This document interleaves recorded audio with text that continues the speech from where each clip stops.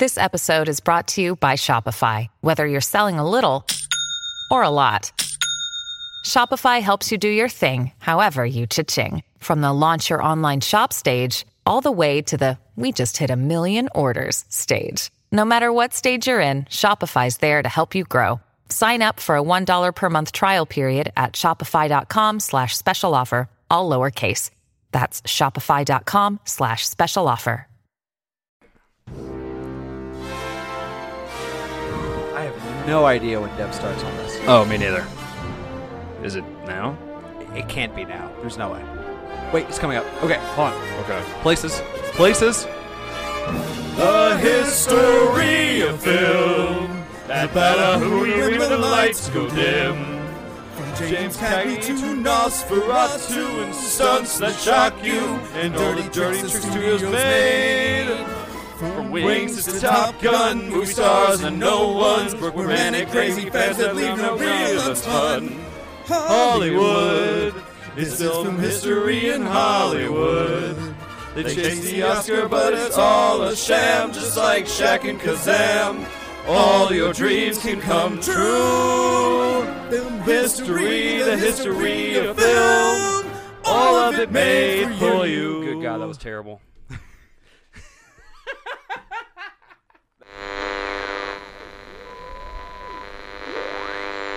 Last we left our hero, James Cagney was breaking into the industry, finally.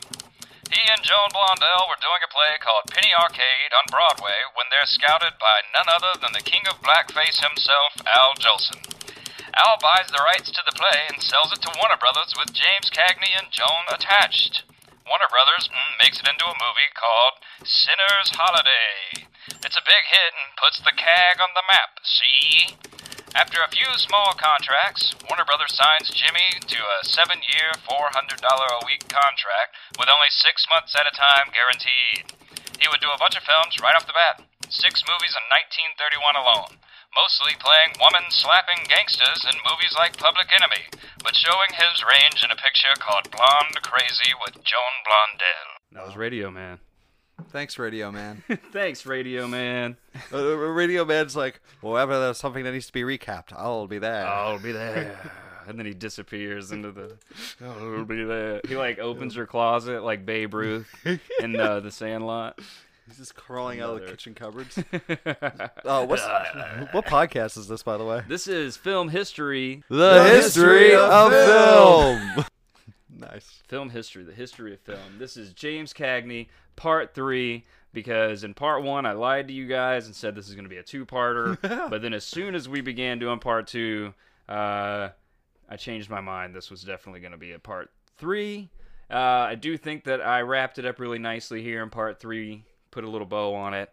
I think this is going to go great. Okay, yeah, awesome. I think this will go well. I'm drinking coffee. This entire podcast will be James Cagney, History of Cagney? No. Look, this is going to be Part 3 of James Cagney, and we're going to wrap it on James Cagney, and then we will move on. The next episode, everyone, we've decided is going to be Waterworld. So Deb, excited. Did we tell you that? I'm so excited. I'm pretty ecstatic how we're just, time warping through the dimensions. We're like Quantum Leap, but podcast version. Dude, look, Drake was like, we'll start doing the research on Waterworld now. And I was like, oh, Drake, I've already done it, my friend. I did it independently without needing to remember it for a podcast. Do you mean the 5,000-word essay I wrote in college where it was my thesis about how Waterworld changed the world? It did. Waterworld changed everything.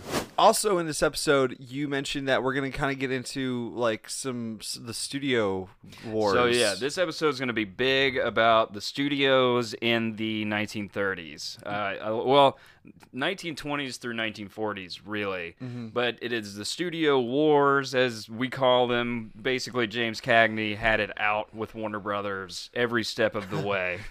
They did not like each other. Jack Warner made a lot of money off of James Cagney, but would have preferred to have never worked with James Cagney. Really? Basically, yeah. He called him the great againster. The great againster. You can't just make up things like that. That sounds like an SNL skit. The Great Against. That sounds like horrible World War I or II propaganda. Seriously, he was kind of doing a lot of propaganda against James Cagney, but yeah, basically just well, look, I mean, I guess it is. I guess you could say it was sort of biased because I'm studying James Cagney, and his side of the story is that they were wrong, but also they were wrong. I mean, they were really bad. From what I understand, I'll understand more as we go. It almost feels like the predatory record contracts of today. Yeah, like like for musicians. That it was. It absolutely was. And I'll tell you. So I'll start. It's 1932. James Cagney. He's walked out on the studio once already. Right. Did we end with him saying we ended? I think we ended part 1 with him walking out. Now, no. We ended part 2. I think we ended part 2 of him walking out. Right. Question: did he walk out or did he tap dance out? He's like, and then he just zips off like in a cartoon. Because if it were me, I would have just tap danced out sideways. Dude, that'd be so great. Oh my God! Call all the cameras. I'm about to tap dance out of this bitch. And while punching like every exec on the way. Also, did you get any details about what happened to his wife? Yes, yeah, okay. I'll get into that. Okay, I'll get into that. Right. But yeah. Okay, good. Mystery solved. Actually, no, I can go ahead and tell you because maybe before we get into this, when they were young and on vaudeville, they went broke at one point and moved in with his mom in New York. Right. So they were living there for a bit, and basically his mom and his brothers, Harry and William, and God, he had so many siblings, but his family did not like Frances at all. They didn't like her. Yeah, or Willie or Billy.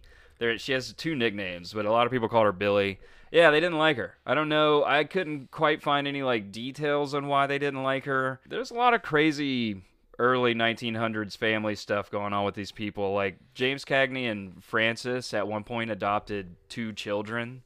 And people said these kids lived in the barn and didn't really come around. They kind of kept these kids locked away basically. What the fuck? And when James Cagney died, he wrote them out of his will. He wrote these 2 kids. Well, and they both died pretty young too. Okay. They both died in their 40s and 50s. Okay, probably because they didn't have any money. One of them died of drugs. Oh, and I think the other one, died of being it's poor, almost like if he didn't write about their will, they might still be around.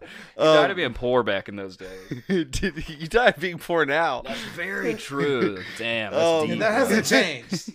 That hasn't changed. Some things never change. Wait, did he have any natural born kids? No.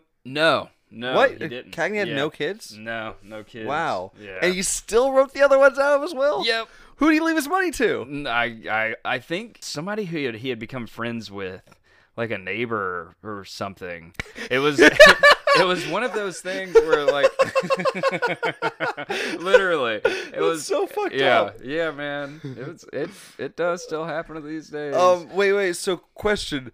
Well, I have a theory as why they didn't like Billy. Probably because in those times, she had her own career and That's she true. was traveling around a lot, and then his mom was probably like, why isn't your wife? I was trying to do an Italian accent, old She Italian. needs to be at home making you a sandwich. Right? Yeah. It was probably more they didn't like the independent Needs to nature make of. you the spaghetti. There we go. Yeah, I'm not going to be the accent guy on this show. Yeah. It started coming off as Jewish. I was like, that's not what I was trying to do at all. But wait, but that doesn't explain why there's no information of her in the record books. Yeah, no, there's not a lot of information on her. She was never in any movie. She never acted in movies or anything. No, she didn't. I looked it up, and Wow. she didn't. The only thing that she's mentioned in like a James Cagney documentary, Wow. basically. But I don't know. And then there is that possibility, like we said. I mean, James Cagney literally did a movie based on coming to LA to sign a contract and become an actor in films, and they literally told him, no one can know you're married. Right. You have to. He bought an apartment in the movie. He bought an apartment for his wife to be his like secretary, you know, and in real life he was his wife. So that could have happened. It had to that be. could have absolutely been the way that it actually worked. I mean, it directly correlates to his life. He was a vaudeville guy, and then he lived in New York, and he moved to L.A. I mean, it was. They were probably just telling his exact story in that movie. They did that a lot. It was Something to Sing About. Something to Sing About. That's the movie. Yeah. Nice. It's an actual Cagney film? Yeah, it's a Cagney film. This was when he started working for, we'll get into it, but the smaller studios that were called Poverty Row. Well, I'm hooked now. How do we? Yeah. Okay. So he goes to New York, and his brother becomes his advocate back home. Right. His brother's acting as his agent. And he scraped together a deal finally to raise Cagney's salary from $400 a week to $1,000 a week. And I did the old calculator. That's 400 is $6,000, 1,000 is $15,000. That's basically what it. Okay. So, question though, how is he able to negotiate that? Because isn't Cagney under contract? Can't they sue the shit out of him or something? Yeah, I mean they could try to do that and get blood from a stone or whatever, but also more than likely. So his big argument later on, he's probably starting to pull it right here. Is he is a huge draw? I mean, his movies make huge dollars, and Warner Brothers knows that. So he knew he could walk out because he knew, they're going to come crawling back. Yeah. Because without him, they're losing out on a lot of money. Right. And so they knew that, he knew that, and his brother definitely knew that. And so, yeah, basically every time he would walk out, that was the case. It was like, okay, fine, I'll just leave, and you guys can find a new James Cagney. And there was no other James Cagney, So here I am thinking that James Cagney pulled a Bruce Willis, and it was really Bruce Willis pulled a James Cagney. There you go. Shaved his head bald and started being a real pain in the ass. Do you know, that's funny. You remember the story that Kevin Smith always tells about working with Bruce Willis? Yeah, and said he would never do a studio film again. Wait. Tell me the story. I've never heard this. It's all over the internet, so you guys should listen to the full version from Kevin himself. But in short, the part that I was referencing is they had the studio was having a dispute with the writing of Kevin and Bruce. And while they were on set and they were going back and forth, and the studio exec got on the phone with Bruce Willis while they were on set, and the whole crew's around watching, and he goes, "Give me the phone." And he's talking to him and goes, "Yeah, uh-huh." He goes, "Well, how about this? Let me ask you one question. Who else are you going to get to play John? And, when are they going to start?" And it was just silence. He goes, "That's what I thought." And he goes, "Make the fucking changes." And he hangs up the phone. And then Bruce Willis got his way. Holy shit. Yeah, dude. He's known for rewriting your whole character. If you're in the movie with him, he's known for writing characters out and you lose your job. Is so frustrating. Yeah. That is very frustrating. Yeah, man. Yeah, but he cooks a mean chicken apparently in his trailer. So, hey, look, he did it, man. I mean, he definitely he had a whole career, that is for sure. Yeah. Just ruined a lot of other people's lives while he was at it. So the CAG returns to the studio for $1,000 a week, and he did a movie called Taxi. That's the one where he's actually shot at, and he says, "You dirty rat."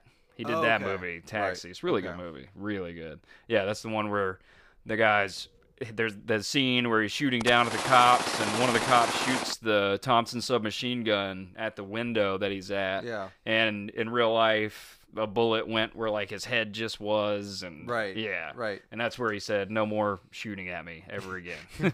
What a prima donna. Yeah, right. So he returned to the studio. He did the movie Taxi, where he actually gets shot at, the part where he's shooting down at the cops, and the cops shoot the Thompson submachine gun at him. And yeah, but it was a Thompson. They don't have anything to worry about. They're not gonna shoot anybody in the head with that thing.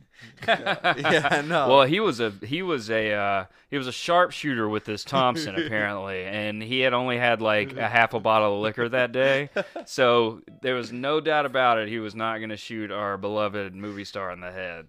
Hey, question: was liquor stronger back then? Like, was a bottle of liquor or now they're what? A bottle of whiskey's like what, 40 proof? Or sorry, or 80 proof? Like, it's 40%, right? Like a bottle of liquor's like 40%, right? Yeah. Was so it the was it term, stronger back then? I got you here. I got an answer. The term proof comes from the way that they used to test alcohol back in the frontier days. So no, they would take a little bit of the spirit and they would add a certain like amount, like a spoonful, a teaspoon or something full of gunpowder. And if it lit on fire, it was to be proven, it was of proof that it was strong enough. Where if it didn't light on fire, it was watered down too much and they didn't want to prove it. If, gunpowder should light on fire. So nowadays proof just means double the percent. So 80 proof is 40% alcohol. I'd say it was more potent. The short answer to that is no, it wasn't really stronger. It was just laced with gunpowder, maybe. That's so fucking interesting, dude. Yeah. What? Yeah. I know they drank a lot more of it back in the day. I mean, it might not have been stronger, but we were talking about it at the time. Like in the 1930s, I saw Walt Disney's schedule recently, his like studio schedule on his big adventure to South America and all that, and it said 11:45 a.m. to 12:30 were cocktails by the pool. 3:15 to 3:45 were cocktails in the lounge, and then from like 8 to like 1 a.m. was just like the schedule just said heavy binge drinking for the rest of the night. That was like people used to, people. I mean, there's the whole thing where like Mad Men showed us for real, but man, these people were getting sauced at lunch. We're talking about a time where like. I mean, bro, people were getting so drunk that the entire country said, we got to take a sobriety break here. Yeah, man, seriously. Yeah, they were like, we got to dry out. Just let us, dry out for the 20s. Dude, Churchill. They're like, we're fucking up so much. Like, look what we did for the, or actually, that came later. I was like, look what we did to the stock market, but that came after. Yeah, Churchill for breakfast had an ounce and a half of rye whiskey, a half ounce of cold brewed coffee, and some bitters. And that was that was his breakfast. Wait a minute. What the fuck? He puts cold brew coffee and bitters to get coffee isn't bitter enough? I did know about the Churchill part. I mean, everyone in World War II was super wasted. I mean, imagine Jack Warner. Imagine Jack Warner, the studio head. Imagine these days you go to the studio head's office of Warner Brothers and the dude's just sitting at his desk at 8:30 in the morning with a glass of whiskey. That's what we're talking about here. That's amazing. I never want to hear anyone tell me I'm too drunk to do a job ever again. Well, no one said they were. This has inspired me to drink more. No one said they were productive. Right. Well, I mean, I think that the productivity speaks for itself with the output, Amen. They built a whole industry drunk. Cagney follows Taxi up with a role as a race car driver in The Crowd Roars with Joan Blondell. Oh. With his main co-star, Joan Blondell. Question: did he actually drive, or were they some people at this time? Probably. Knowing James Cagney probably drove while they shot at him, or he actually punched people in the face after the race. That's probably how the film was made. With Joan Blondell. And then he played a boxer in Winner Takes All. And speaking of, his co-star was this huge silent film stuntman. He stunted for Buster Keaton and stuff, which Buster Keaton used a exactly if it was something Buster Keaton wouldn't do, this guy would do it, and that's who Cagney did this boxing movie with. Okay, and if you watch it, man, they lit each other up. They actually fought? Yeah. Nice. It's amazing. That's a really good movie too. That's a boxing movie that doesn't get talked about a lot, and it's a James Cagney movie that doesn't get talked about a lot, where he played this boxer, and he's the drunk boxer. He basically played his dad. Yeah, I was about to say. So Whoa. he pulled from experience there. Man, see, and that's Cagney did that, man. Every movie he made, it seems like it was something to do with his real life. It always seemed like Yankee Doodle Dandy, his big one. He played this vaudeville king, and it was a guy who he worked for real in vaudeville tap dancing. It was always like maybe he wasn't human, man. That's what you call the workings of a great actor. There you go. Very true. Was he ever a race car driver? Who knows? Maybe he was. Dev, I forgot to tell you about this. He was really into sailing and painting. He was a painter. Interesting. He said if he had it all to do again, he would have become a famous painter rather than a famous actor. Which, I guess because painters don't answer to a studio. Yeah, that's very true. Very true. So, paint and do cocaine. So while he's doing these movies, he's now that he has come back to the studio, I guess he and his brother are kind of diving into their rights as his right as an actor and other people's rights. This is around the time where he's like getting into the formation of SAG, where he and a bunch of actors. So he started SAG? He and a bunch of other actors. Oh. But he was at one point he was president of SAG at one point, but we'll get into that later. Okay. Yeah. And But part 4. He was a big part of starting SAG, and his walkout on the studio was gasoline on the fire of SAG. Like him walking out and it working was it. And SAG at this point, was picking up speed, but it would get to a point where SAG would become so powerful so fast that they could walk into a studio and strike your studio if you didn't give them what they wanted. It's crazy because that's interesting because like now it's like if you want to work in big movies, you have to be in SAG. Yeah, like it's not even an option. Which is it's as much as I love that SAG exists and they do provide benefits and they do protect actors. Not as much as I would hope they would, to be honest. There's still people getting hurt on set all the time and stuff. Yeah. But anyway, that's not all their fault, of course. Right. But that being said, I still do. I heard their healthcare's not great either. Yeah, no, it's not. Yeah. That being said, I don't know. I have a small problem with the fact that you're required to join a union to work. Right. Yeah. It's also like can be a little prohibiting to like new actors too, who like don't have their SAG credits yet, or like no one will. What's it called? Afney Doodle? Taft-Hartley. No one will Taft-Hartley them.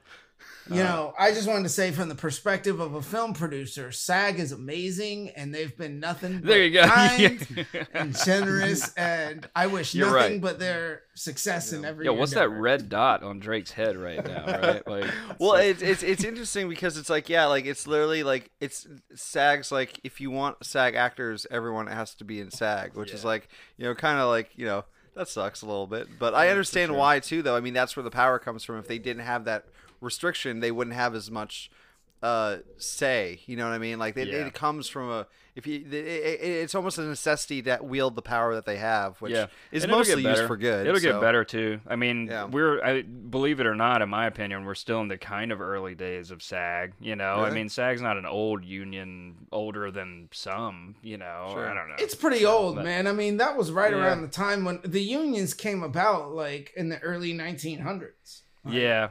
What did it be? It may be late by like a decade or something from the main ones, but it's an old one. Yeah. It's not as old as like the Freemasons. Is that a union?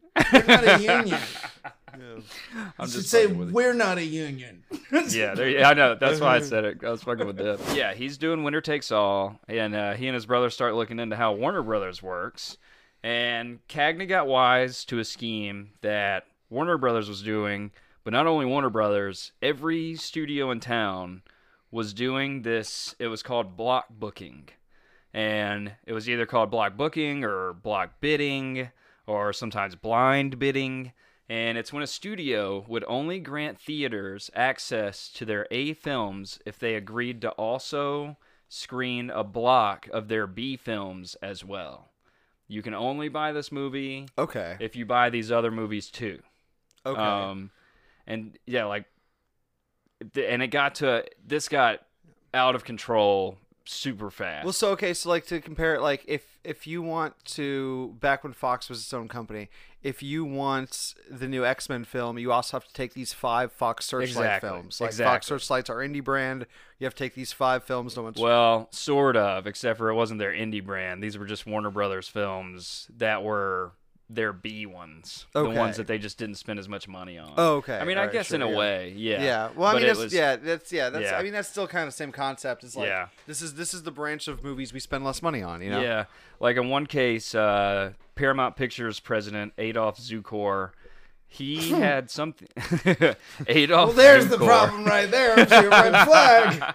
There's never been a bad Adolf, you know. What are this Fuhrer's demands from Paramount? This man, the Paramount Pictures president, he bought a chain of theaters called Paramount Publix, totaling 1,200 screens, and he forced them all to sign this block bidding contract. Then they would agree to this method on an all or nothing basis. Like, either you do the block thing, you cannot negotiate, or we're just not going to show. And he owned these theaters, or we're just not going to show Paramount Picture films in your theater. And So wait. When did the law come about? Because now movie studios are not allowed to own theaters. no, block bidding was outlawed. Let's see, I have it down here. It wasn't out. It was just in 1938, the Department of Justice Antitrust Division filed lawsuits against everybody, and there was a case called the Famous Players Lasky suit, and that was levied against all the distribution companies. The Department of Justice brought upon lawsuits on all 8 major studios, and it's basically. It's all but outlawed. Really. Now, something you mentioned before was sometimes during these block bookings, you said that they would be forced to buy movies that like literally weren't even made yet. Yeah, so You just didn't know what you were buying. Yeah, they had to agree. There was also full line forcing where you also had to buy the short films that they would put out, all of them. And yeah, some of these movies that they were buying weren't even made yet. The only knowledge that the theater could gain was this movie's being made. Here's the actor. Here's the genre. Look forward to it coming to your theater in the fall. Now, did this ever lead to a situation where, since the movie was already sold, they just didn't make very good movies because why bother? No, that's absolutely what would happen. It's like, this movie is literally already sold before we even started making it. So why are we? I mean, unless Jack Warner suddenly actually got a passion for the arts and wanted to make good films, you know. I think he more than likely was like, spend as little money as possible. And a lot of that probably did lead to, you know, set accidents and cheap materials, and I'm sure really dangerous sets. Yeah. Did any of this lead to like a fatigue with the audience? Did the ratio of bad movies exceeding good movies cause a disinterest in going to the theaters and like cause a theater slump? I don't know. Everybody loved the new genre. Yeah. It's too new. They could fuck up and still get away with it. Yeah, and you know, at this time, we're talking about a theater was an air-conditioned building that you could go into. You know, Sure. I mean, for real, like, there's a place where you can go and be out of the heat and be out of the Great Depression for like 5 minutes, you know, because this is the height of the Great Depression where this is happening, you know. Well, that's fascinating because it's like arts do very well during like we haven't been in a depression in our lifetime, but we've been in a couple recessions. Definitely. And like the video game market always does great during these time periods because it's like people, no matter what's happening in the world, people still need entertainment. For sure. Yeah, So. absolutely. It's recession proof. It definitely will change. And things become new and different, but yeah, the film industry. They tried. They tried to eliminate this culture of block scheduling and purchasing from the studio system by preventing the studios from being vertically integrated, so they couldn't own their distribution as well as their exhibition. I see. So the way it works now is you have like a film studio or a production house that makes a movie, and then that company will go to a distribution company, and then the distributor will take that film to the theaters, which are called the exhibitors. So there's no direct connection between the studio and the theater chain now. You're required So to why go is Disney through allowed to a own the El distributor. Capitan? You could self-distribute, but Yeah, I've wondered that. too. Disney does own a theater still. They own the El Capitan. I always wondered why that was legal. Maybe because they're yeah, but considered so more of like a this corporation. is so So what most likely happens is Disney as a studio still has to give, let's say they're playing, the new Pixar movie or whatever. They have to give that movie to a distributor. Then that distributor gives it back to the El Capitan. So and that's so everybody gets their cut and percentage. It's the same way with like liquor sales. So if you have a distillery, the distillery is required by law, even if they make their bottles and let's say they sell their bottles at the bar downstairs, like the distillery I worked at in St. Augustine was like this. They had to take those bottles from a federally bonded warehouse. They put them on a truck. They let them go sit in a warehouse, a federal warehouse that's bonded in Gainesville. Owned by the government. They sit there for 3 days and then they get back on a truck and they go back to the distillery so they can go in the fucking bar downstairs and be served. That's how Mississippi is too. That's weird. It's specifically designed, but it's government telling the companies that you have to give 50% to this company of your revenue, 50% to this, and so it's to stop like monopolizing and stuff, like to stop so that one person doesn't have too much power, I guess. It's to prevent one company from being able to do exactly what these studios were doing, and dominate and force other smaller boutique stuff to operate on their terms as the bigger company. Here's a great example: Disney and the new Star Wars. Disney told all the theaters that if they wanted the new Star Wars when it first came out, The Force Awakens, they had to run it for at least 90 days or some shit. I don't know what it was exactly. It might have been 60 days, but it was a long time. And that's fine if you're, AMC in the middle of, Atlanta or Los Angeles or something. But it's not okay if you're, mom and pop shop theater in the middle of, Micanopy, Florida or some, small town of 1,000 people where after 2 weekends, everyone in the city has seen the film. Right. So you're not going to make any money off of ticket sales. You make all your money. And then what Disney also did is said for the first 3 weeks or 4 weeks, instead of giving the exhibitor and distributor 50%, Disney's requiring that they keep 90%. And then after that first period, the first few box offices, then it would go to 50%. So that was unprecedented too. Nobody had ever done that. But basically they were like, you only get this movie under these terms. Right. So if they wanted to survive and people wanted to have that movie shown, they had to accept it. Another example, speaking of Star Wars and Disney and stuff, in episode 6, the third of the original 3 made. So the sound designers, and by the way, I heard this on American Innovations on Spotify podcast by Wondery. They have 3 episodes titled Star Wars Cinema Technology. And that's where I heard about this. And it was explained to me that the sound design engineers and sound designers love all the hard work they put into the first and second movie. But when they watched them in theaters that were like their hometown local theaters, the theater's stereo wasn't up to par quality enough to be able to deliver the sounds. So the movie sounded completely different in a normal lower quality theater, whereas like the theaters that had the right equipment were only in like big cities like Los Angeles, New York, Chicago. So they created a company called THX, and for the third film, so what THX did is they developed stereo systems for movie theaters, and for the third movie, George Lucas said, nobody is going to be able to show Star Wars in their movie theater unless they have a THX sound system.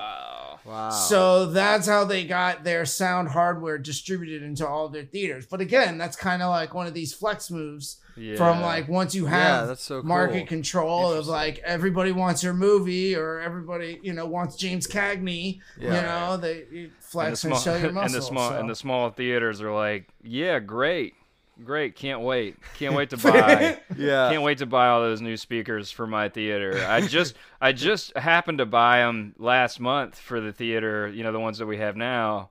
But I guess now I'll just go buy the THX ones. Yeah, I mean that does suck for some smaller things, but I'm a huge fan of creators' intent, and if needed, barring certain experiences, and it sucks. It's like, you know, like it'd be great if everyone could see it and it was cost appropriate for everybody.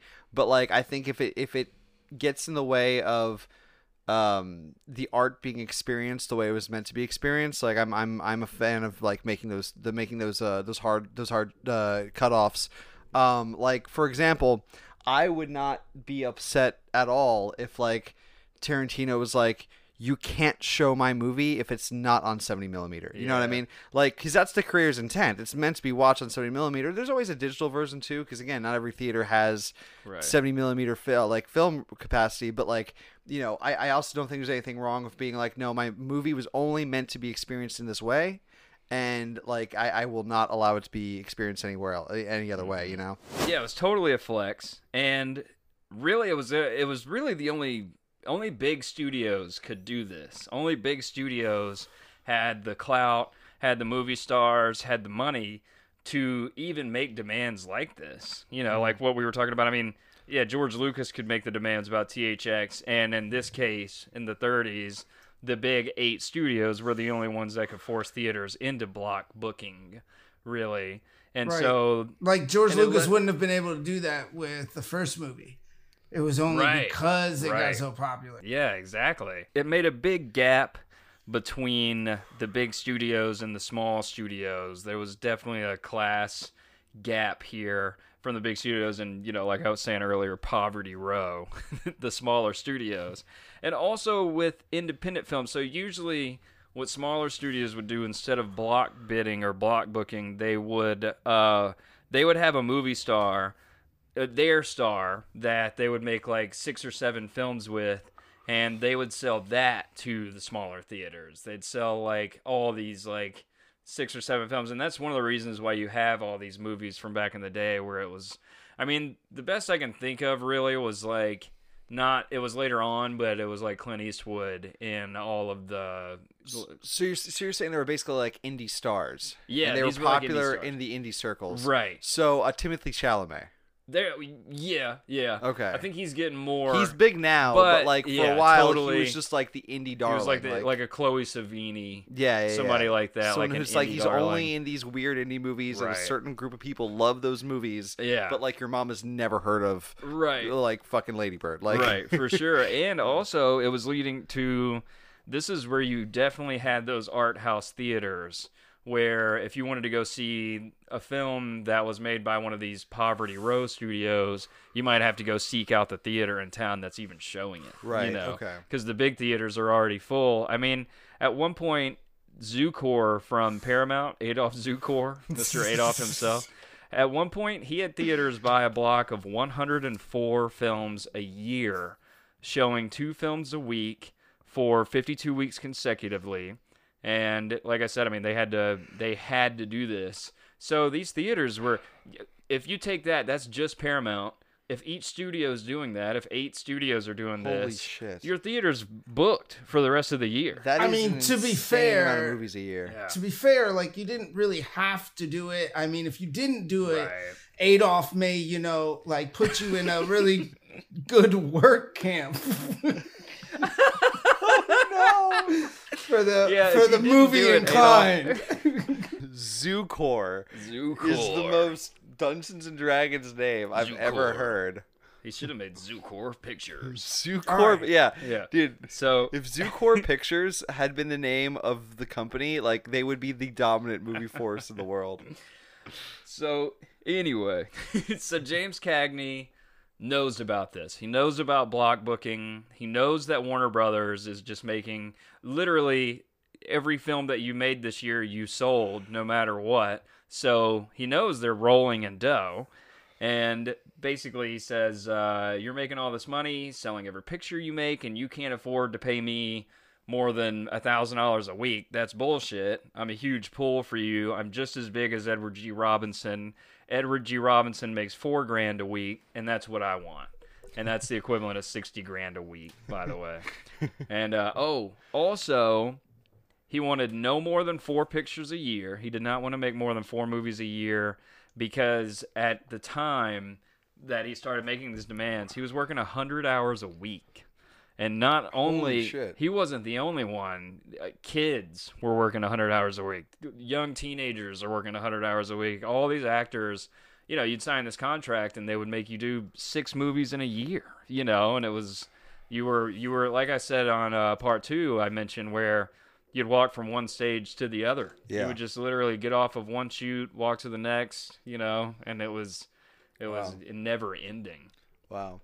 And that's on top of learning your lines. Yeah. And like all this other yeah, shit, right? totally. And then some cases for him, dancing, you know, Right. getting shot at, Right. boxing, racing cars. Like 100 hours a week is a lot. Yeah, to do what he was doing. Yeah. And he basically said, "Look, I'm going to do 4 pictures a year for you.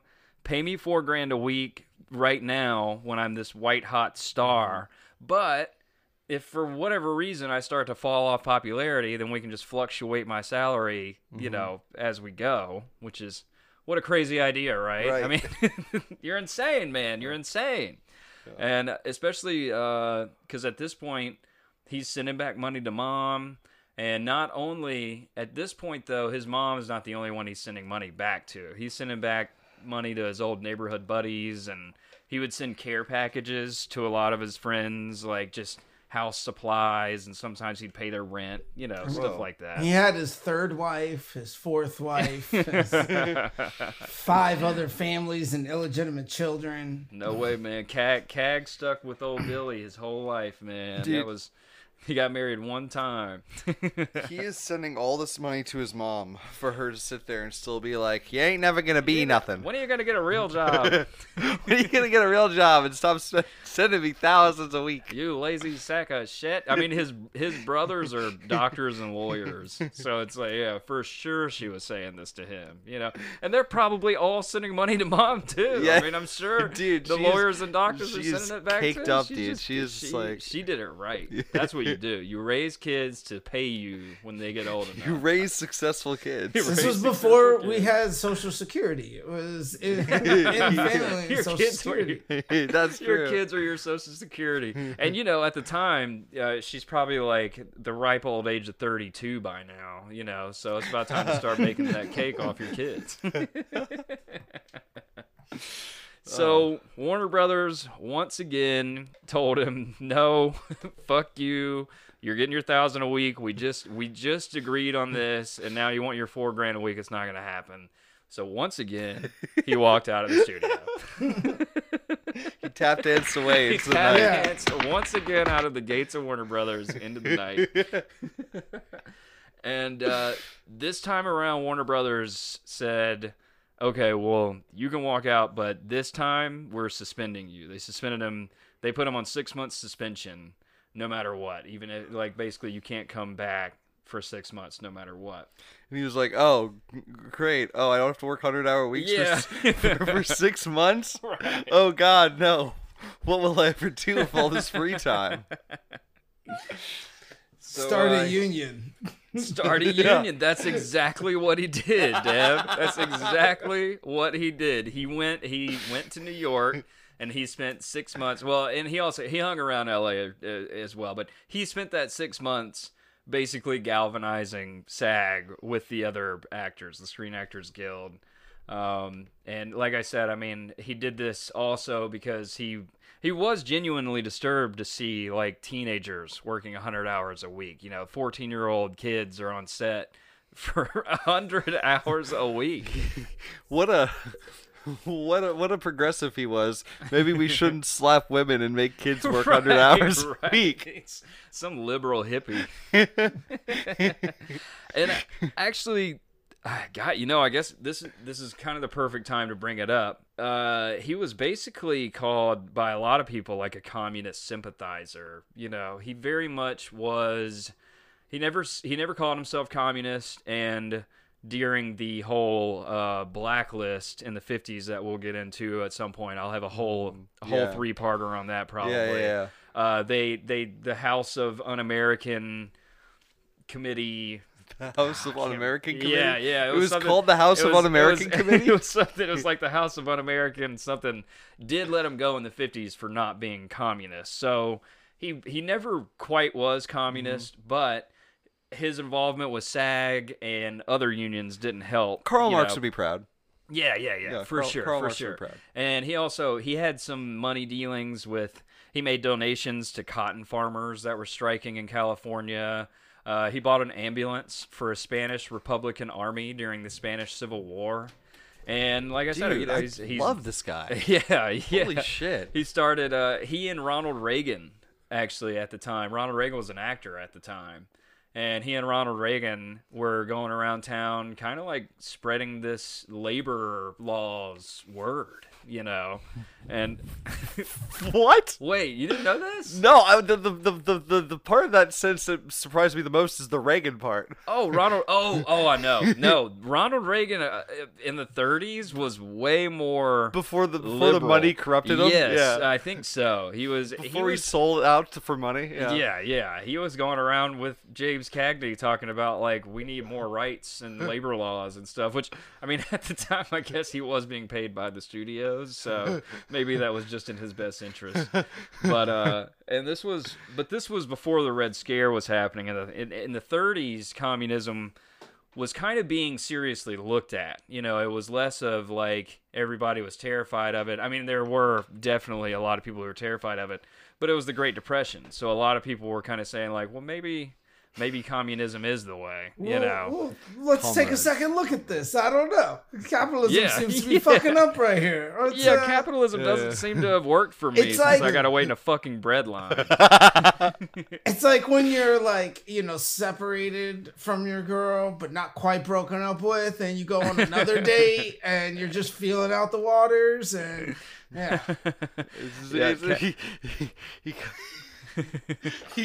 after this sabbatical, Cagney comes back into the office, and Warner sits down and is like, "All right, now listen.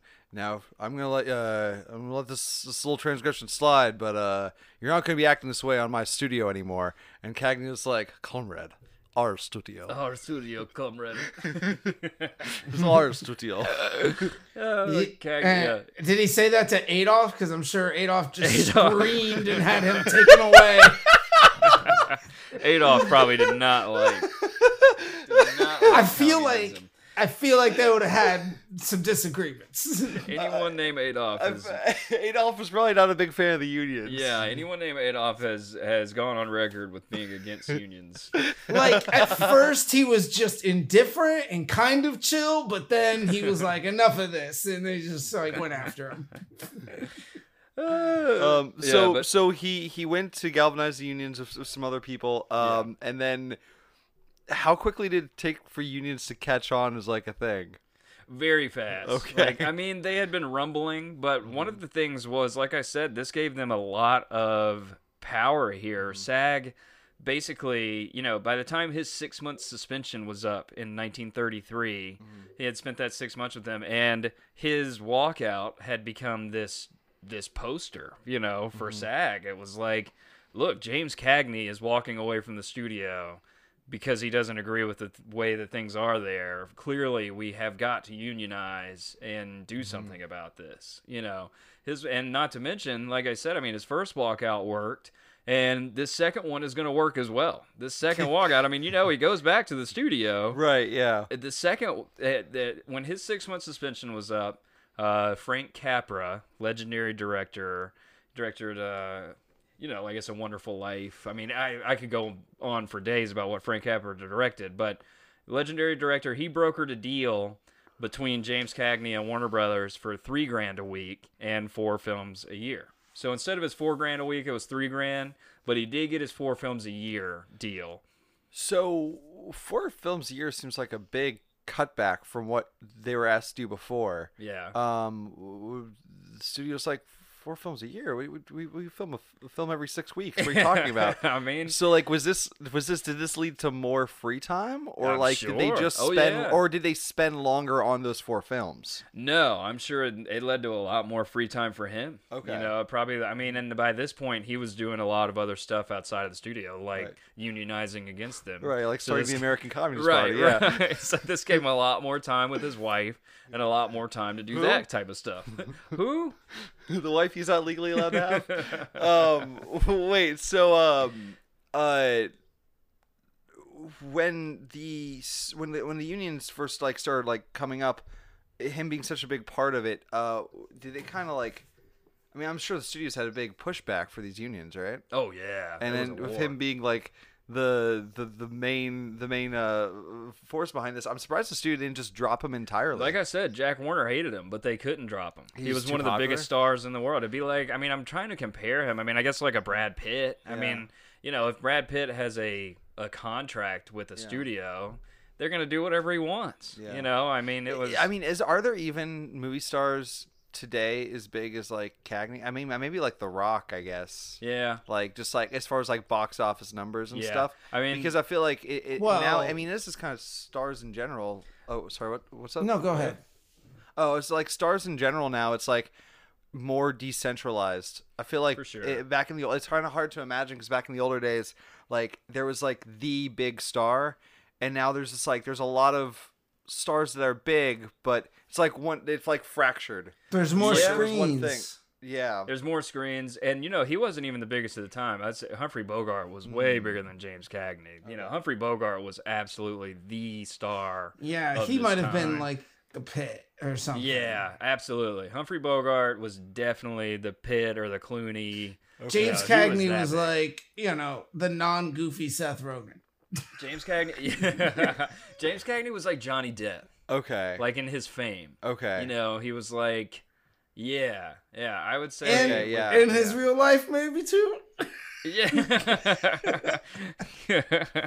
Oh man. If you want to believe tabloids, I don't know. Man, we'll do that film history episode one day. Just the Johnny Depp episode. Oh yeah. That'd be interesting. Yeah, That'd be because interesting. it's like yeah.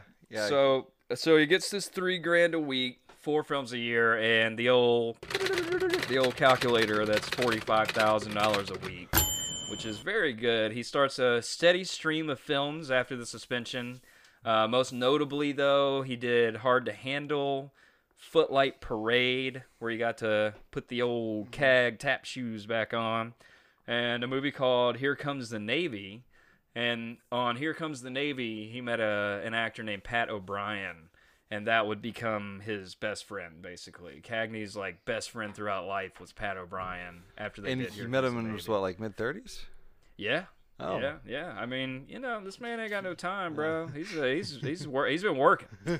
He didn't have time for friends Until now. until now. He's got this cushy 4-movie deal. And he wasn't. I mean, that is funny that you say that though, because he wasn't a big social guy. Cagney wasn't hanging out at the Villanova all the time and stuff. You know, I mean, he was basically. I mean, for one, working 100 hours a fucking week. So like, he doesn't ever go out. You know, he wasn't a big drinker Yeah. because his dad was a drunk. Right. He was kind of a chill guy who would go home and go to bed and memorize his lines. You know, and be with his wife. He was just kind of like.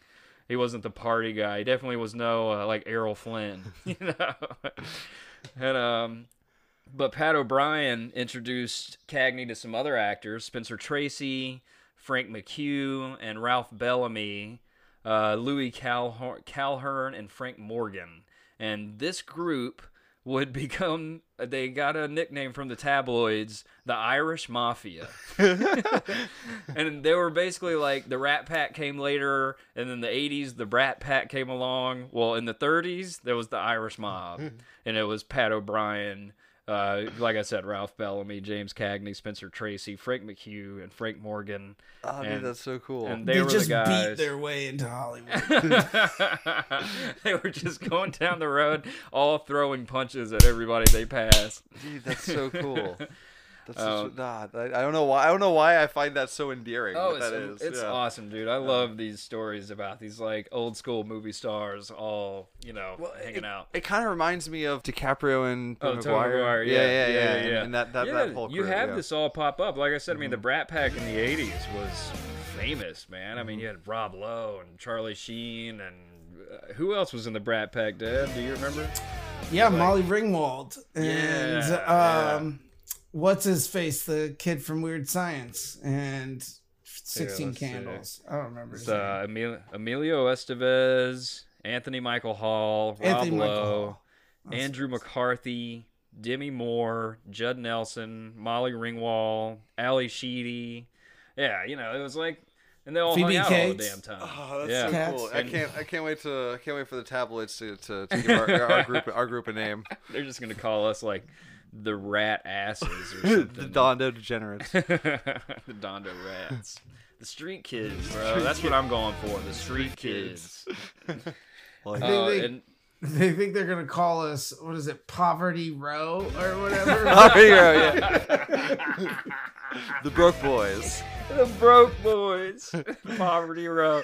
These fucking pieces of shit degenerates came from the gutters and made movies. Dude, it's gonna happen. They never left. This man, Yeah, and then they went back to the gutters. from the swamps of Florida and the backwoods of Mississippi came the biggest filmmakers in history.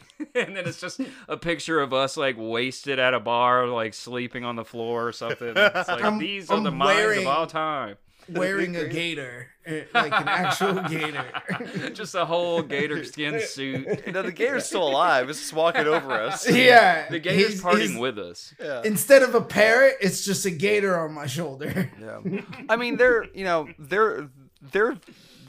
furless bears. You know, they're really, That's really what you can they be are. friends with them, is what I'm saying. They don't even speak in a language that we can understand. It's just grunts and growls. They're animals. If they speak through biting you. If you're doing bad, they'll bite you. If you're doing good, you won't get bitten, maybe. Man. But by 1935, it's full entourage shit for Cagney. By 1935, he is. Oh yeah! He was listed as one of the top 10 moneymakers in Hollywood. He started getting more roles besides just gangsters. He played a lawyer who joins the FBI in G-Men, which is a fantastic movie. He plays Nick Bottom in Shakespeare's Midsummer's Night Dream, along with Mickey Rooney and Joe E. Brown. So he's doing Shakespeare. He's doing lawyer roles. He's hanging out with the Irish Mafia. He's making money. Top 10 moneymakers in Hollywood. Oh yeah! My man, That's amazing. Pretty sure we'll get pulled for using that song. That's why, that's why we got parody law.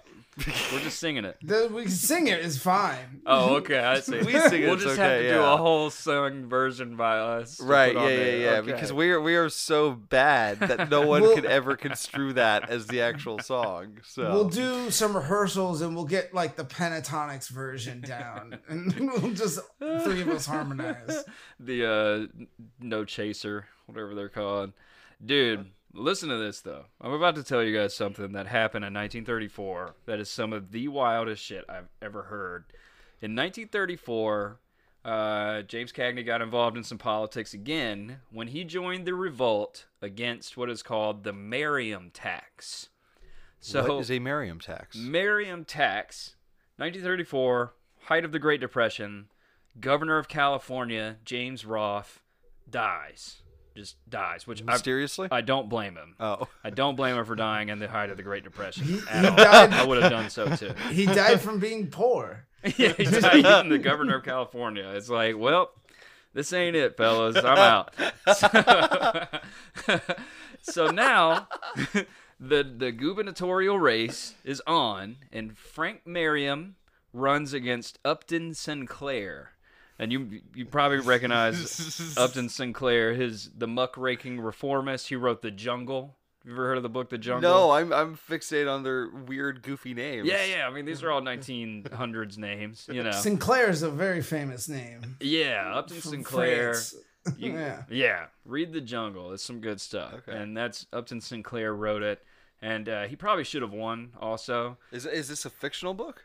No. It's like it's a whistleblower book. He was like I said, he was a muckraker, which was like a reformist in the early 1900s. I had no idea what that was. Reformed the government. You know, that's way too deep to get into right now. That's a different podcast. He is running against Frank Merriam for governor, and Frank Merriam is friends with every millionaire in California, basically. You know, this is basically the big millionaire guy running against the reformist. And the Merriam tax was born It was a funnel of money from studio heads directly to Frank Merriam's campaign to be governor. And guess where the money came from that the studio heads were giving him? From the fucking actors. They were taxing the actors of their studio. Every actor paid 1 day a week, gave their pay to the studio head so he could give it to Frank Merriam. What? Yes. What? Whether or not you've wanted to. What? It was not voted upon. You had no choice. You were giving money directly to Frank Merriam's campaign for governor. That is wild. Wild, dude. These studios were just doing whatever and whenever, and they did not care what you thought about it. Yo, the actors skis, were... Dude, the actors must have been the Irish mafia, but the fucking studios were the goddamn commission. The studio... The studio, Holy shit. if these actors are the Irish Mafia, the studio is like the Taliban. Like that's what it is. La Costa Nostra on steroids. So James Cagney and of course some other actors, most notably Jean Harlow. James Cagney and Jean Harlow said, "No, we're not doing that. We're not paying you a day's pay. We don't even like Frank Merriam." James Cagney said, if I have to take a day's pay to go to Merriam, I'm going to take a week's payout and send it to Upton Sinclair. That's the deal. Oh, shit. Yeah. Oh, shit. So he was definitely revolting against that. And Merriam won. I mean, it went off without a hitch. So surprise, surprise there, right? The big backed by the studios guy. Damn. Wait, Yeah. so... Sounds oddly reminiscent of current times. Oh, dude, it's never changed. It's never. What was changed. that? What was the response to that? Like, did he just not pay He it? just didn't pay it. He and Jean Harlow didn't pay it. And so basically, again, studios didn't do anything. yeah. What are you gonna do? So it was more than likely the smaller actors who were like, well, I guess there goes a day's pay towards the millionaire Frank Merriam. Yeah, because they didn't have the cachet to dispute it. Did that go away once he got elected, or now they're like, now we're still keeping this? Now that we know we can make you give up a day's pay for something, we're gonna keep this up for something else. They probably did it for a few things. This was the most notable one, like 1934 Merriam tax, if you want to look into it further. Wow. But this was definitely a very famous one, and this again was something for SAG to be like, so you guys sure you still don't want to join SAG? Right, you know? yeah, I mean, they're yeah. literally taking... That's the best marketing you can have. No, they're feeding SAG stuff every day. Yeah. It's like the studios were so terrible that they literally had to be unionized against. You know? It's so wild, dude. It's so wild. How is this not illegal? Good question. Because 1934 is the Wild West. Okay, yeah, you that know? makes sense, There yeah. probably just wasn't a law ever even conceived. Like, we'll never have to pass a law like that. That's Right. crazy. Yeah. No one would ever do anything. No one would be that evil. 100-hour work days, spotlights and guards on set, but no, it's like even that the tax is just too much. Oh man! And then so Warner Brothers pisses off our boy one more good time on his last film that he's doing for 1935. It's his fourth film. You know, it's around Christmas. It's called Ceiling Zero. Again, good movie. Just every Cagney movie is good to me, man. I don't know. I gotta watch them. I gotta watch. You got me more excited to watch more Cagney films after this. For sure. This one's Ceiling Zero, and it's he and his good buddy Pat O'Brien, part of the Irish Mafia, is doing this one. And they play badass World War I fighter pilots. And it's sick, dude. And James Cagney has this, like, mustache that apparently Jack Warner hated. So he made sure to keep it. Like, he was like, there's no way. Because he's doing other movies at the time, you know, with, like, this mustache. And Jack Warner's like, please get rid of that thing. And he's like, no, just because you said that, I'm keeping it. You know? Holy shit, I love it. I wish we had video footage of Jack Warner seething in his office. I wish the walls in that office could talk when James Cagney and Jack Warner. I bet they threw shit at each other when they had meetings. Like, I bet scotch Threw glasses shit. flew. Yeah, I was gonna say these guys are drunk as fuck. Can you imagine The screaming. No, well, like the temperature on set when like you fish a take, maybe he's like with the director talking about the next one ever, and then some poor like PA has to come and be like, sorry, Mr. Cagney, Jack Warner wants to see you in his office. It gets better. It gets better. So since he's keeping his mustache, the studio moves forward with making Pat O'Brien top billed in the movie. A direct breach of the contract that they signed with James Cagney for the film, where he was the lead. And so this combined with the old Merriam tax. Also, there was a thing in 1934 where he wound up doing 5 movies instead of 4. This is when he decided not only he was going to walk away from Warner Brothers, but he's suing them as well. He took it. Yeah, when they breached the contract, he's got grounds now. Yeah. Absolutely. He probably couldn't really do much in court of law before that, but he's probably just He probably just was like, I'm gonna see how much stuff I can do to piss them off, and then when they slip up, then I'm just gonna sue them. They might be like, we're playing from them day one. Yeah, that's true. I bet his brother Henry was like, "Don't sue him yet. Don't sue him yet. Don't sue him yet." And then finally it was like, "Okay, let's sue." Yeah, just wait for them to break the contract. That's wild. Did his boy do anything in protest of like them changing the billing? No, Pat O'Brien. I mean, maybe. But also he didn't have as much pull. He wasn't as big of a star. Yeah, he wasn't as big of a star, and it's like, I don't know, man. It's like they're making me top billed. I'm sorry. I don't know, I mean, it's really good for me. You've been top billed on a lot of shit, dude. We're homies. Look, it's the Irish Mafia. It's just business, right? You know.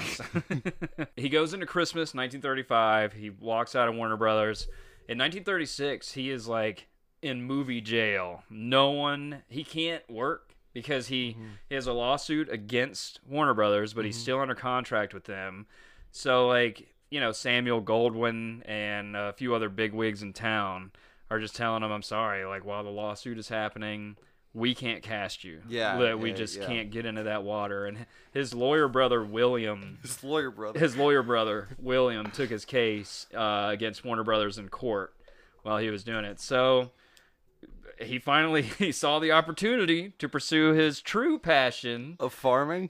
Yeah. So he returned to upstate New York and he started a farm. He bought a 69 acre plot of farmland with beach access and Martha's Vineyard, with a farmhouse built in the 1700s, which he and Francis moved into.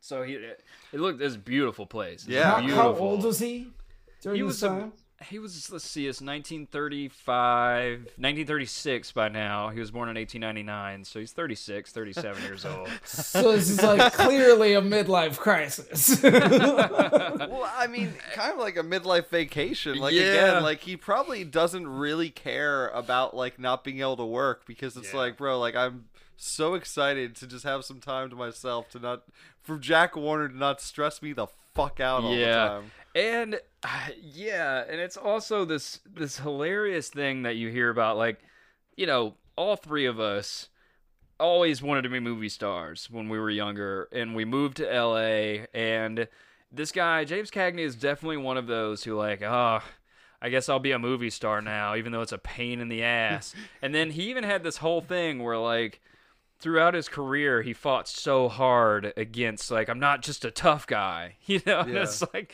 this, like, 5'5" man was like, I'm more than just a tough, handsome, rugged man, And it's like, Jesus, I'm dude. a tap dancing, boxing, tough, handsome, rugged man. I got layers like an onion. I'm a sensitive guy. All right, I'm not just a tough guy. It's just I get what you're saying. It's like.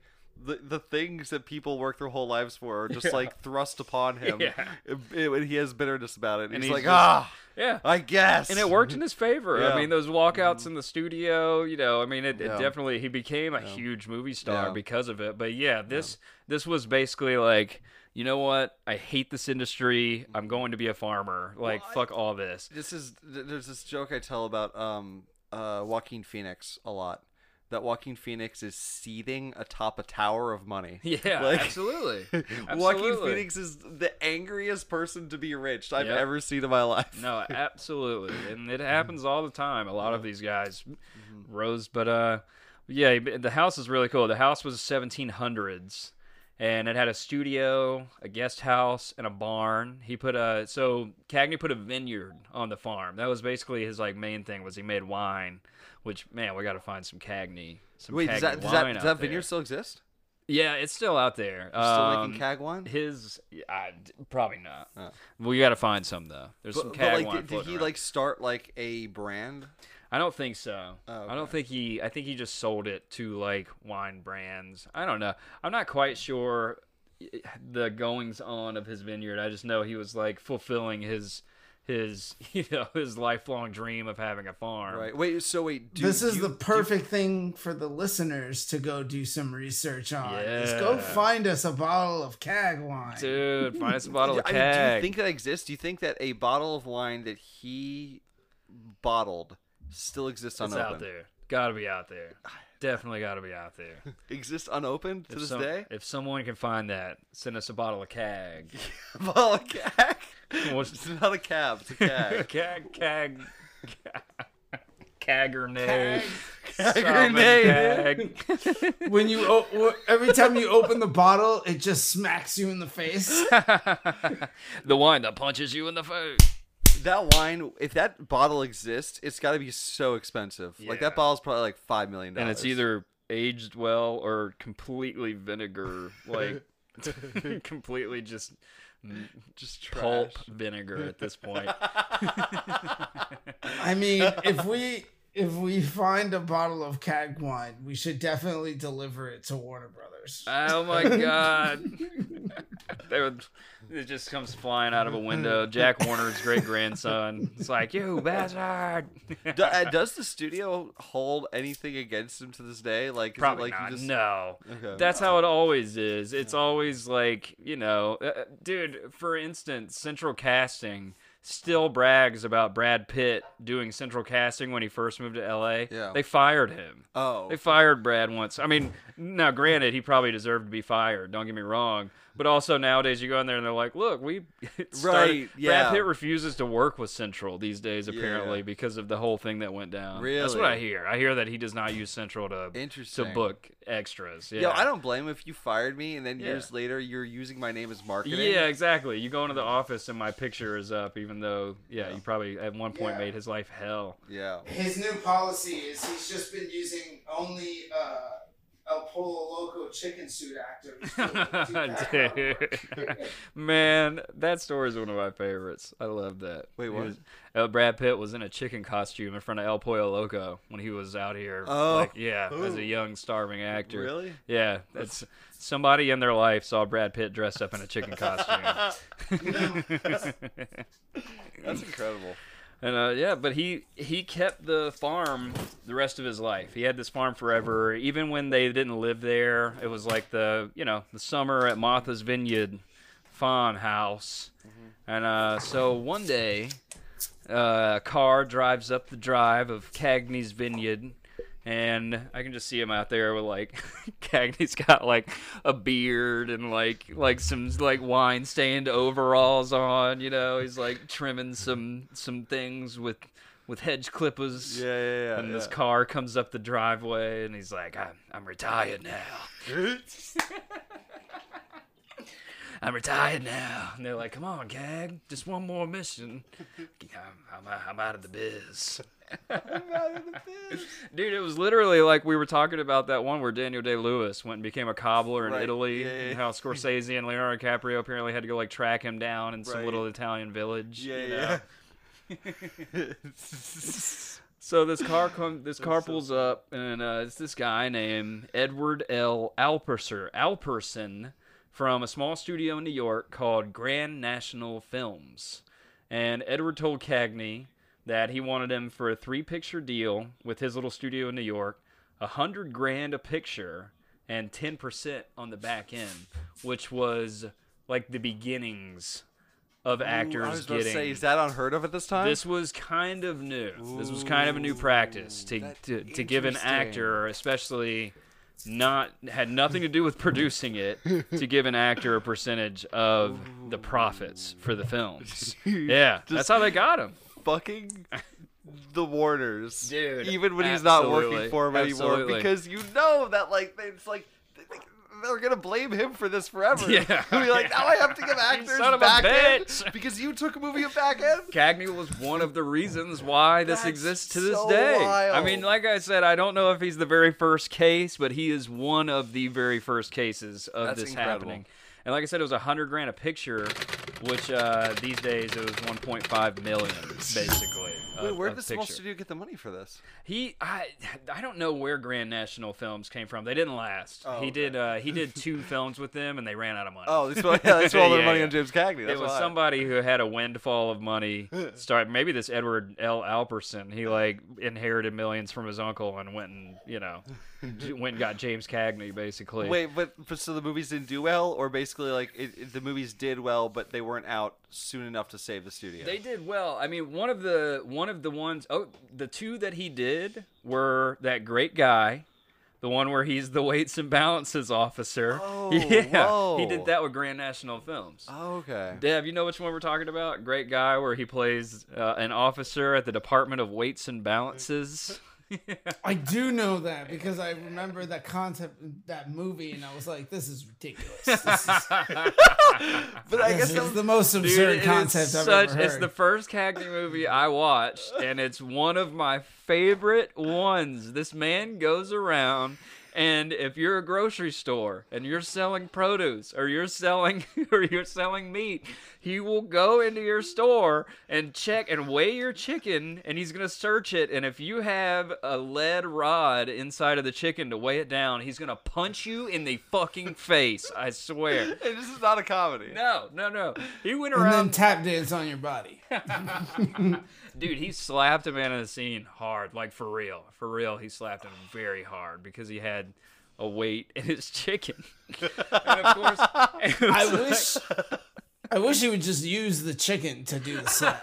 just slap him with the chicken. We have to write a comedy with the same premise. I love it, dude. That's it's so such funny. a good movie. And of course, So, it's musical like, movie. I do.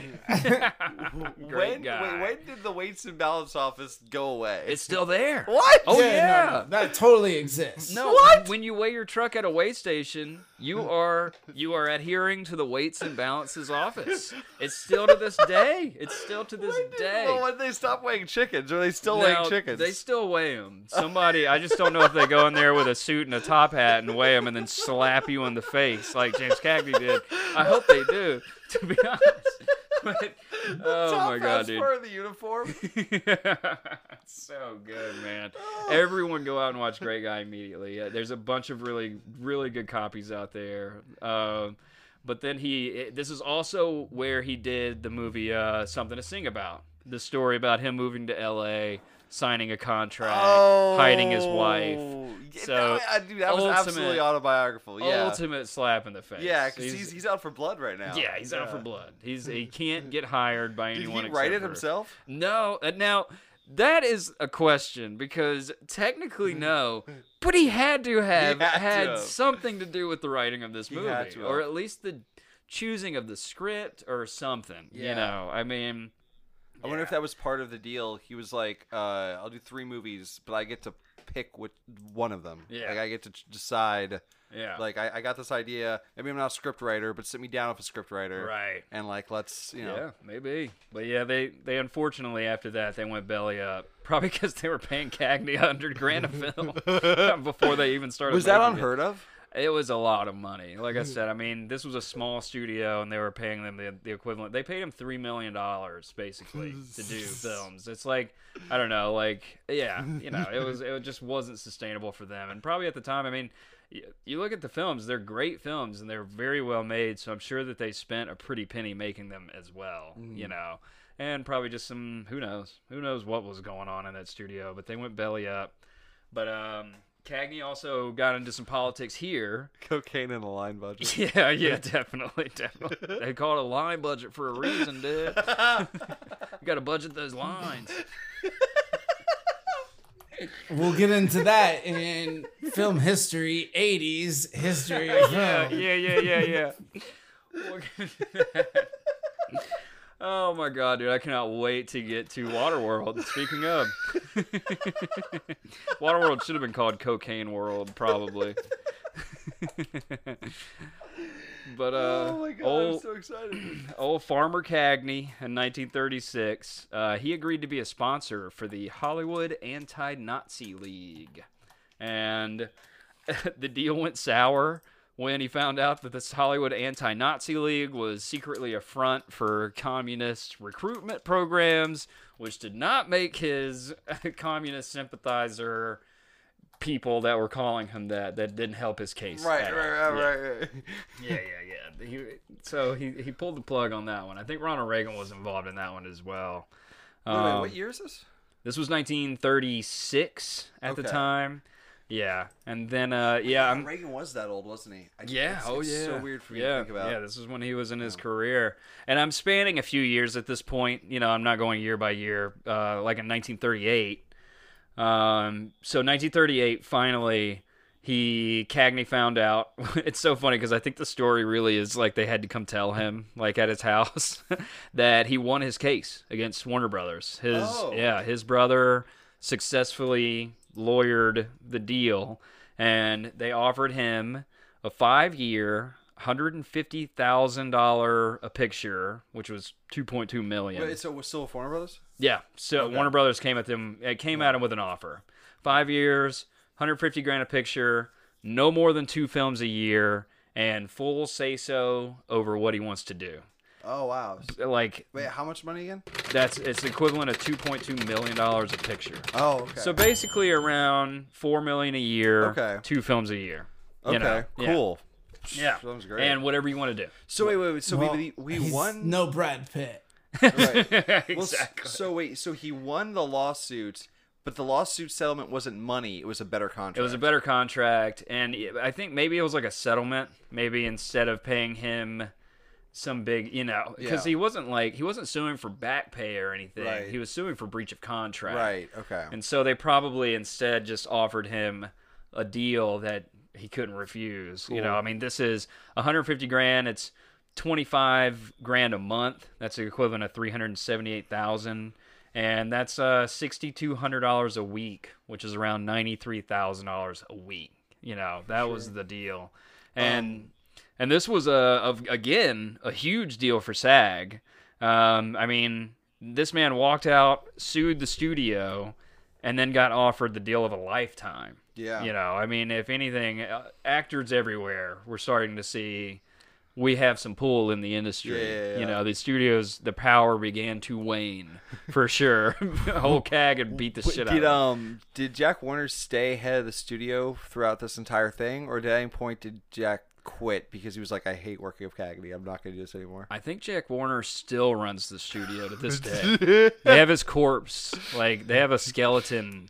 I've never been to the Warner Brothers You never been to the lot? studio. No, I've been to the lot. okay. I've never been in the head office. You never know. Listen, Right, there's probably this right. there's this underground bunker in Hollywood that has the head of Walt Disney and the head of Warner, just like in Futurama. They're just in this glass jar, talking, giving orders, barking at people.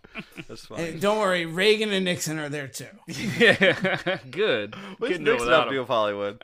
Everything. Nothing. He just wants to be a talking Oh, head. he's just Yeah, there. yeah. I mean, he was friends with Elvis, so I don't know. So Cagney had successfully pulled the walkout. He said, I walked out because I depended on the studio heads to keep their word on this, that, or other promises.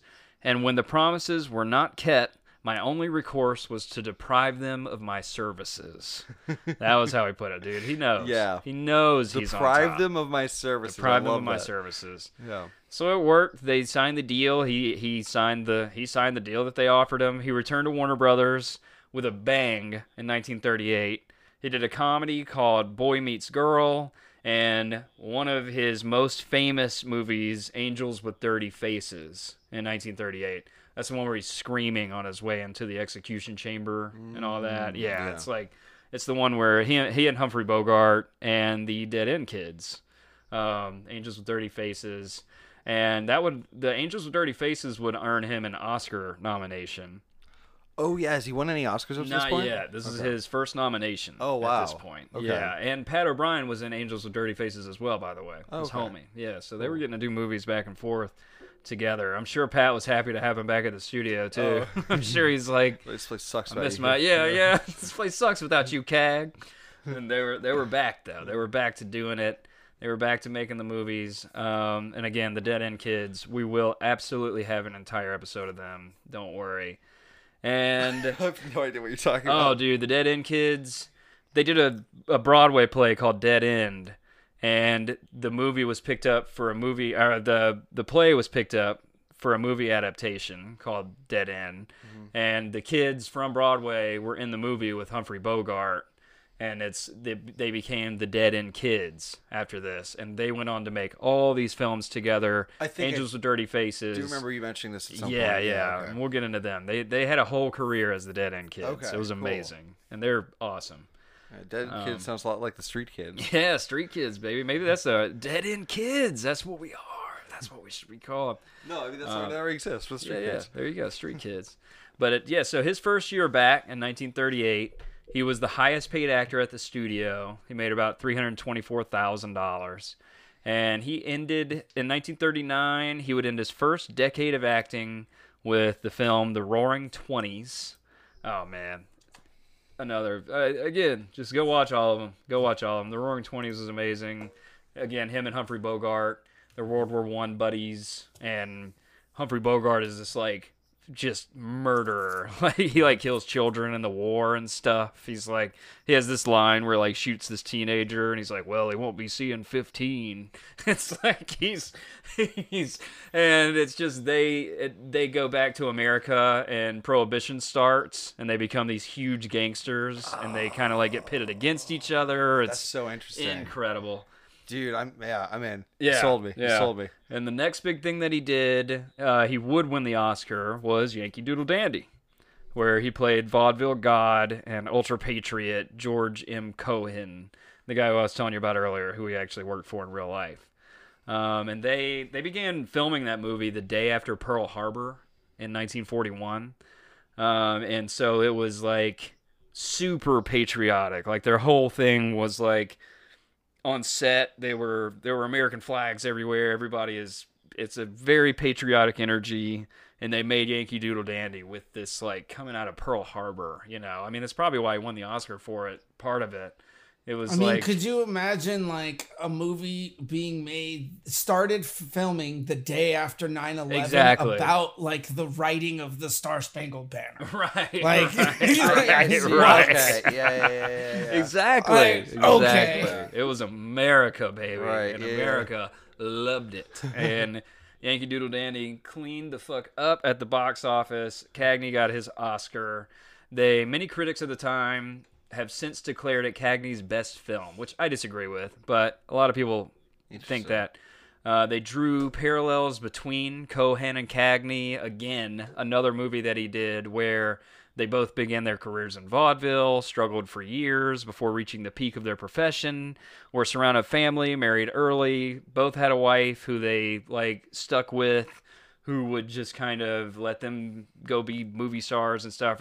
It was again, Cagney plays another movie where he's just basically playing himself, Interesting. And the film was nominated for 8 Academy Awards, won 3, including his Best Actor.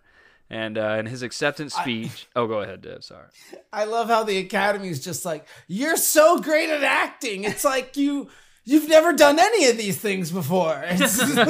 Yeah. He's like, did you see Angels with Dirty Faces? Did you see it? Did you see The Roaring Twenties? Wait, hold on. No, continue. I'll ask my question at the end. Okay. You might answer it.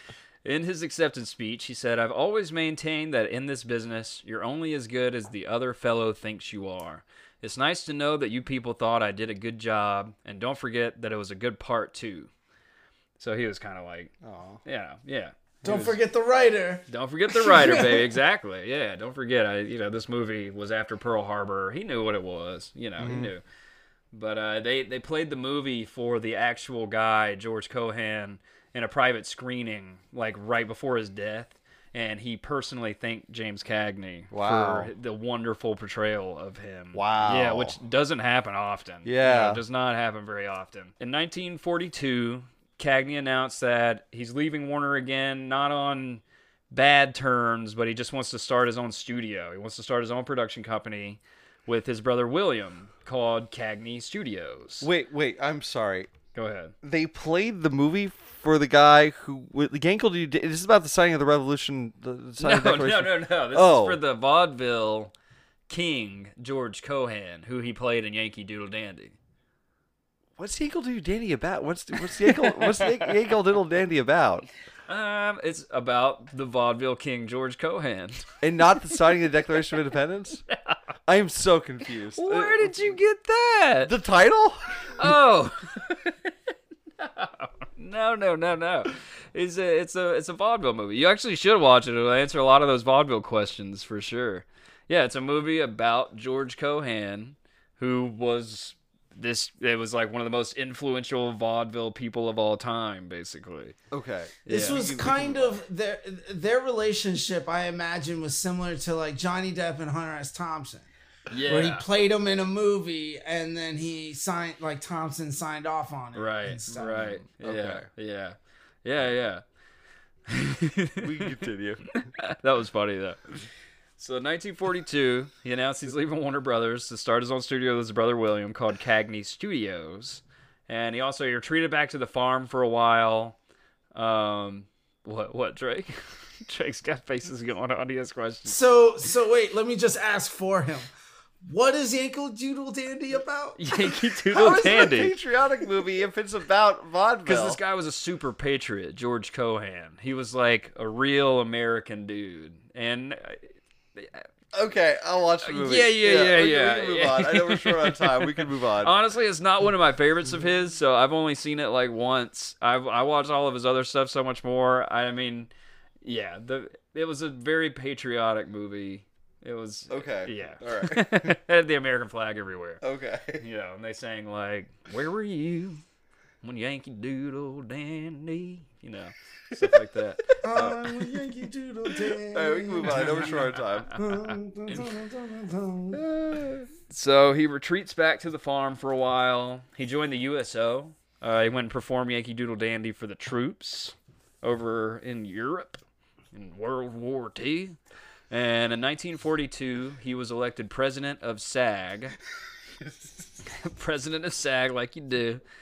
I thought that's of the United States. And I'd be like, wait, Yankee what? Doodle Dandy, they what? just put him in office. What? They would never put an actor in office, you crazy son of a bitch. Sounds like a bad idea. Never happened. Never put a movie star. Yeah, that's reserved for reality TV stars. Only real politicians get president. So he was elected president of SAG in 1942, and he turned SAG's sights at the time on fighting the mafia's involvement in the film industry. That was like his big fight when he was president of SAG. And in 1943, Cagney Studios... Did he stop acting during these years? He was just focused on being president? He didn't stop acting, but he was forming his own production company. So that's right, yeah. That's mainly what he was doing. In 1943, they made a film called Johnny Come Lately. And they were trying to, yeah, adult film parody. yeah, totally. And they were trying to do something that was actually not patriotic war films at the time, because that was like the market was saturated with patriotic war films at the time. So much so, Cagney Studios was the reason. They are the ones who discovered World War II hero Audie Murphy and brought him to Hollywood. Drake, that's a whole episode we're going to do. Audie Murphy was a World War II veteran who won the Medal of Honor for like a very heroic act. He held off these Nazis for like a whole day. It's a big story. And after he got out of World War II and won his medal, they brought him to Hollywood and he became like this huge movie star. Whoa, okay. And he was playing in films as himself, doing the things that he won the medal for.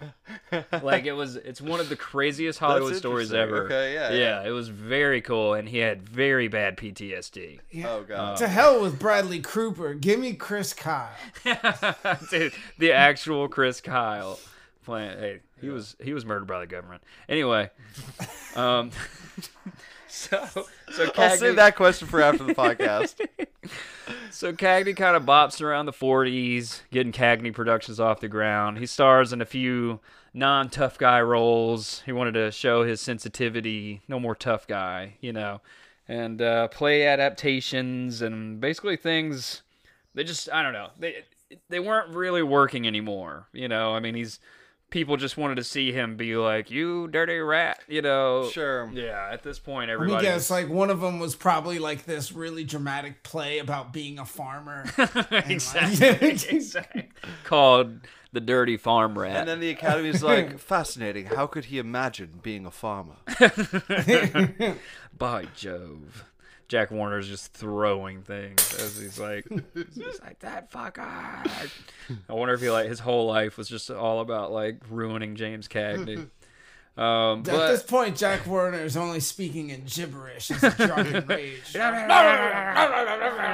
It's like a chihuahua.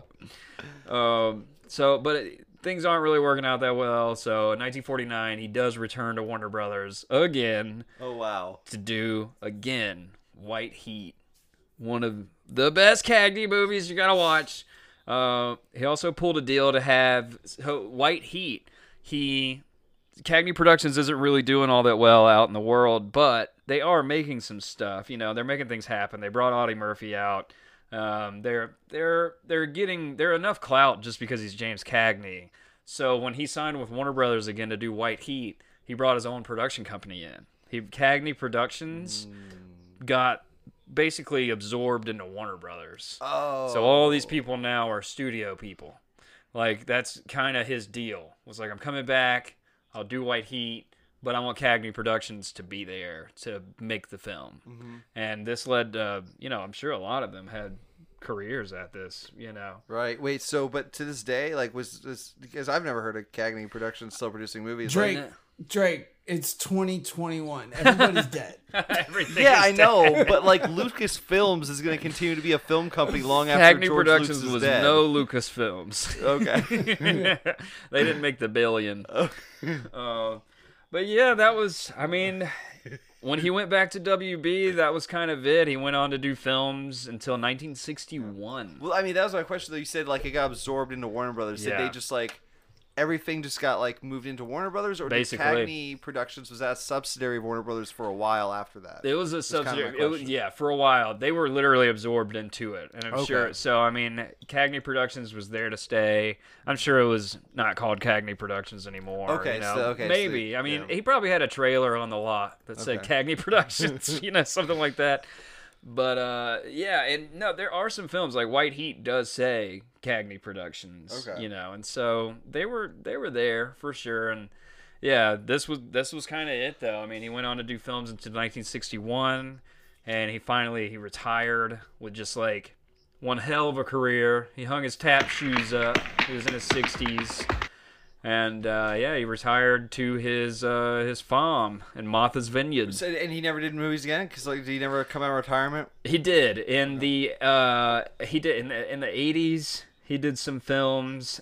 He came back out of retirement to do a few things as a very old man, but he had a lot of health problems.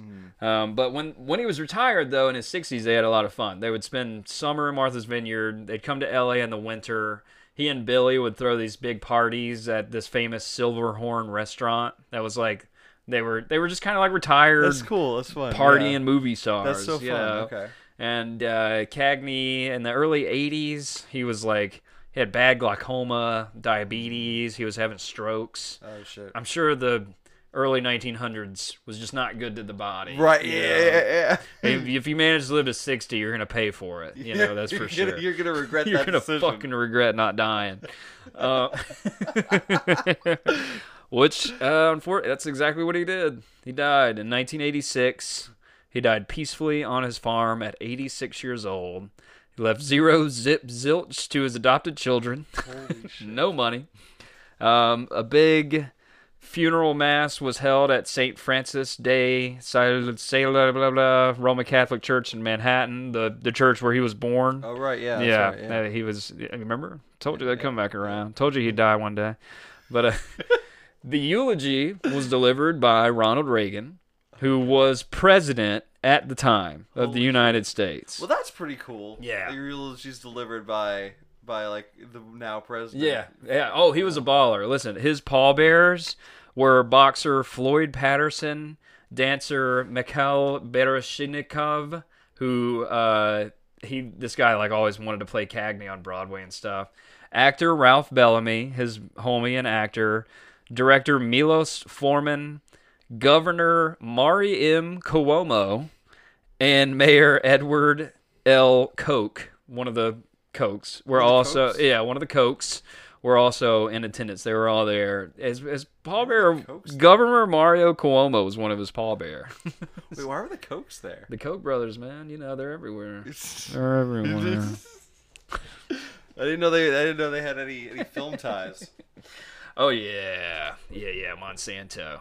Anyway, Cagney was in Now you're just throwing out companies. Bill and Melinda Gates were there too. Dude, they're getting a divorce. Yeah. I hope she's not broke after this. She literally couldn't handle the cutthroatness of Bill Gates withholding vaccines for millions of people around the world. Man. She's like, I thought you were a monster with computer software. Now you're just fucking evil.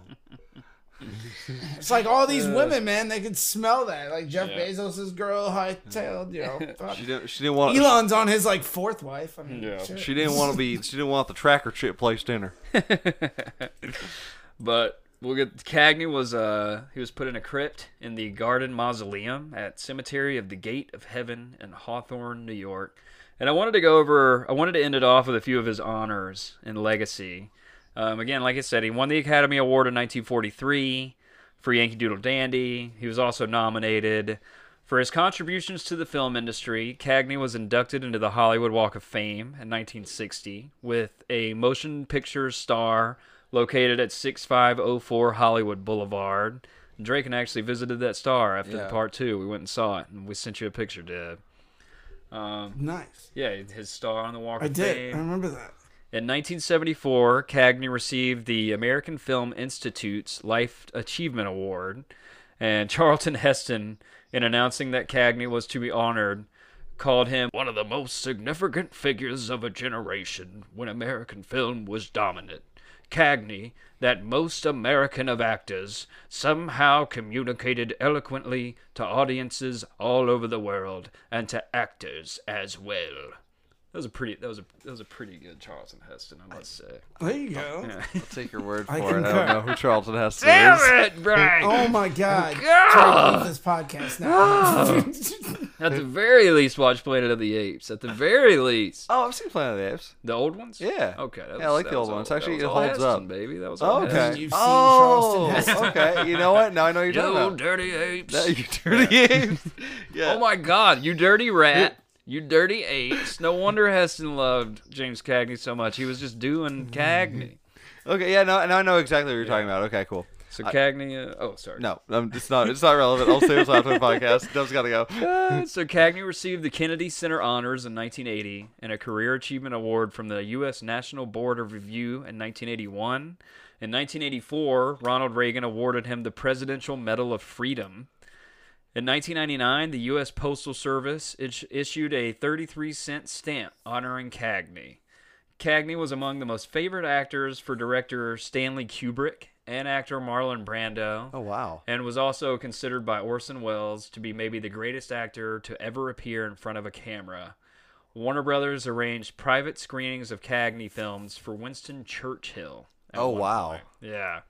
On May 19th, 2015, a new musical celebrating Cagney and dramatizing his relationship with Warner Brothers opened off-Broadway in New York City at the New York Theater. Cagney the Musical, then moved to the West Side Theater until May 28, 2017. They did a film history Cagney on stage, man. Wow. 2015. Who died first, him or Jack Warner? Oh, man. Like I said, Jack Warner's not dead yet, so it had to be Cag. Jack Warner probably had him killed. And that is it, everyone. That is James Cagney. That is the man. Woo. The man, the myth, the legend. In my opinion, one of the most influential movie stars of all time. I think we did him some justice here on this 3-parter. I think we did. I think we really got into it. Collectively, like 6 hours of Cagney. We got 6 hours of Cag, baby. You can never have enough Cag. Now, I think we should make a promissory commitment to our listeners that Waterworld will not be 3 parts. Waterworld's literally going to be 1 part. I'm going to go ahead and tell you now. 7 parts. The Waterworld saga. It'll take us longer to do the podcast on Waterworld than it took to film the actual movie. Cool. Oh, man, yeah, we're going to get back to you with Waterworld and how Kevin Costner is maybe one of the most difficult and asshole actors who's ever lived. I'm so excited. I can't fact, wait. we'll get into this in the episode, but he never wanted to be an actor. Wow. He did it. He did it for pure financial reasons. He graduated from Cal State Fullerton with a degree in like business and accounting. What? And didn't get good work doing that. So he decided, acting's super easy and you can make a lot of money. So I'm just going to do that. And that's how Kevin Costner became a celebrity. That is apparent in Waterworld. I watched Waterworld and I thought, this man never wanted to act in the first place.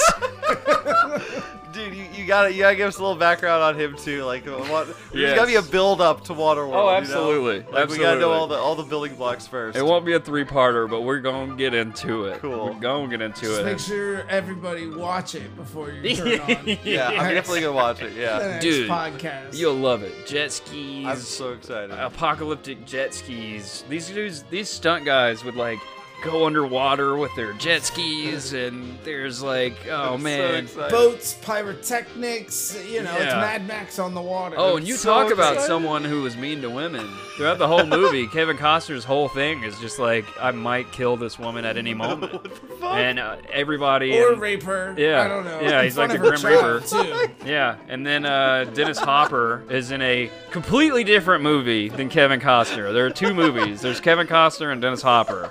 We'll get into Dennis it. Hopper's in Speed 3, The Final Frontier. Dennis Hopper was having the time of his fucking life while Kevin Costner was trying to do like Citizen Kane on the water. Like, Dennis Hopper's just all geeked out on, nose clams. Yeah. And he's just running around with a flamethrower on an oil tanker. It's kind of great. it's gonna be great. You guys are gonna love it. I think the audience is gonna love it. I'm gonna love doing it. I'm gonna go right now and start doing write down the research that I already know on it, because I know way too much about this stupid ass movie. And we will be back to you. Thank you so much, guys. Can thank you. I plug stuff real quick? Yeah, go ahead. You can find me on Instagram at Drake Cummings, on Twitter at Drake_Cummings. Thank you for listening. Dev? Yeah. Sailor_Dev on everything, and you can follow Abracadabra Films or MyFish, the MyFish app, if you guys are interested in fishing. You can find Dev's dog in our podcast. Yeah, I'm kidding. at That's Dev's Rogue, dog. everyone. Hey, James, where can they always find You you? can find me in the dumpster behind Ralph's with a bottle of whiskey. Film history of film. Soon to be charged monthly for rent for the box at $1,400 a month because it's Los Angeles. That's film history. The history of The film. history of film. That went well. Oh, that actually went extremely well. That was very good. Cut.